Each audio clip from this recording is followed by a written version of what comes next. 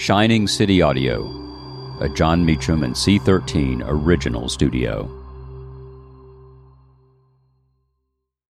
When you need mealtime inspiration, it's worth shopping Kroger, where you'll find over 30,000 mouth-watering choices that excite your inner foodie. And no matter what tasty choice you make, you'll enjoy our everyday low prices, plus extra ways to save, like digital coupons worth over $600 each week. You can also save up to $1 off per gallon at the pump with fuel points. More savings and more inspiring flavors make shopping Kroger worth it every time. Kroger, fresh for everyone. Fuel restrictions apply.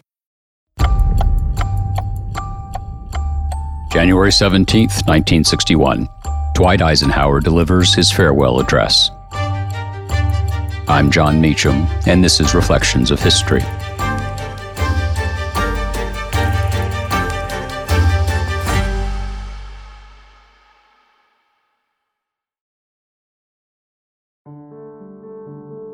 He had served the nation for half a century, from West Point to Supreme Command of Allied forces in Europe, to the presidency of the United States in a nuclear age. And on this date in the evening, only 3 days before the inauguration of John F. Kennedy, Dwight David Eisenhower took a few moments of the country's time to offer his thoughts on the present and on the future. His farewell address stands with George Washington's and Ronald Reagan's as the finest examples of the genre. Here is part of what President Eisenhower told us then. Throughout America's adventure in free government, our basic purposes have been to keep the peace, to foster progress in human achievement, and to enhance liberty, dignity, and integrity among people and among nations.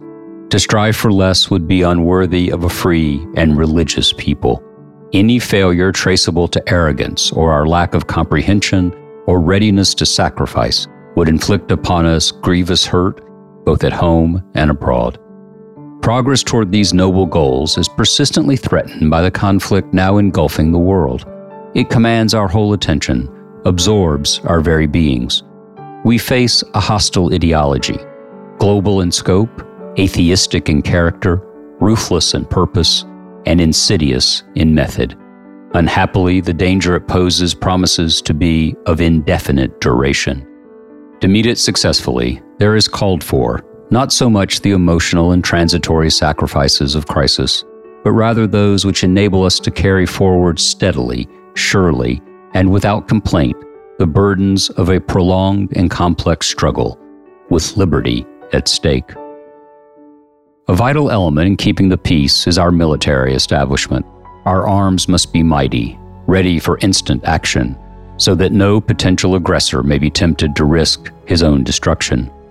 Our military organization today bears little relation to that known by any of my predecessors in peacetime, or indeed by the fighting men of World War II or Korea.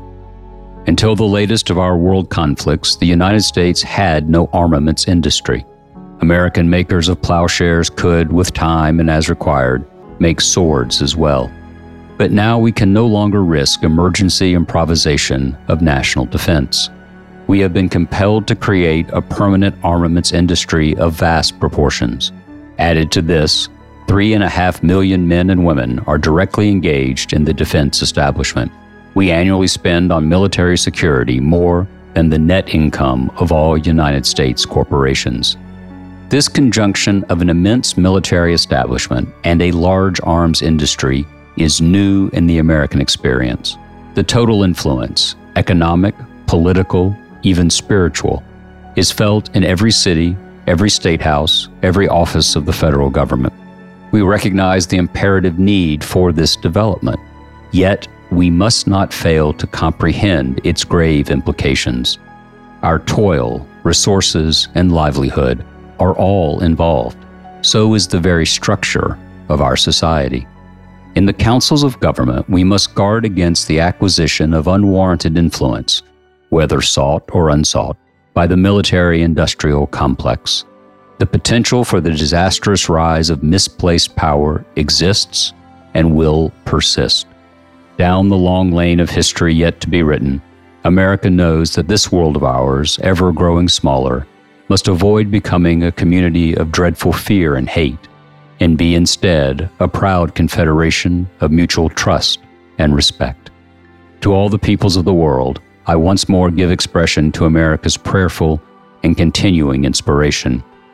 We pray that peoples of all faiths, all races, all nations may have their great human needs satisfied, that those now denied opportunity shall come to enjoy it to the full, that all who yearn for freedom may experience its spiritual blessings, that those who have freedom will understand also its heavy responsibilities, that all who are insensitive to the needs of others will learn charity, that the scourges of poverty, disease, and ignorance will be made to disappear from the earth, and that, in the goodness of time, all peoples will come to live together in a peace guaranteed by the binding force of mutual respect and love. So said a Republican president 6 decades ago. Thank you for listening to Reflections of History, a creation of Shining City Audio, a C13 Originals and John Meacham studio.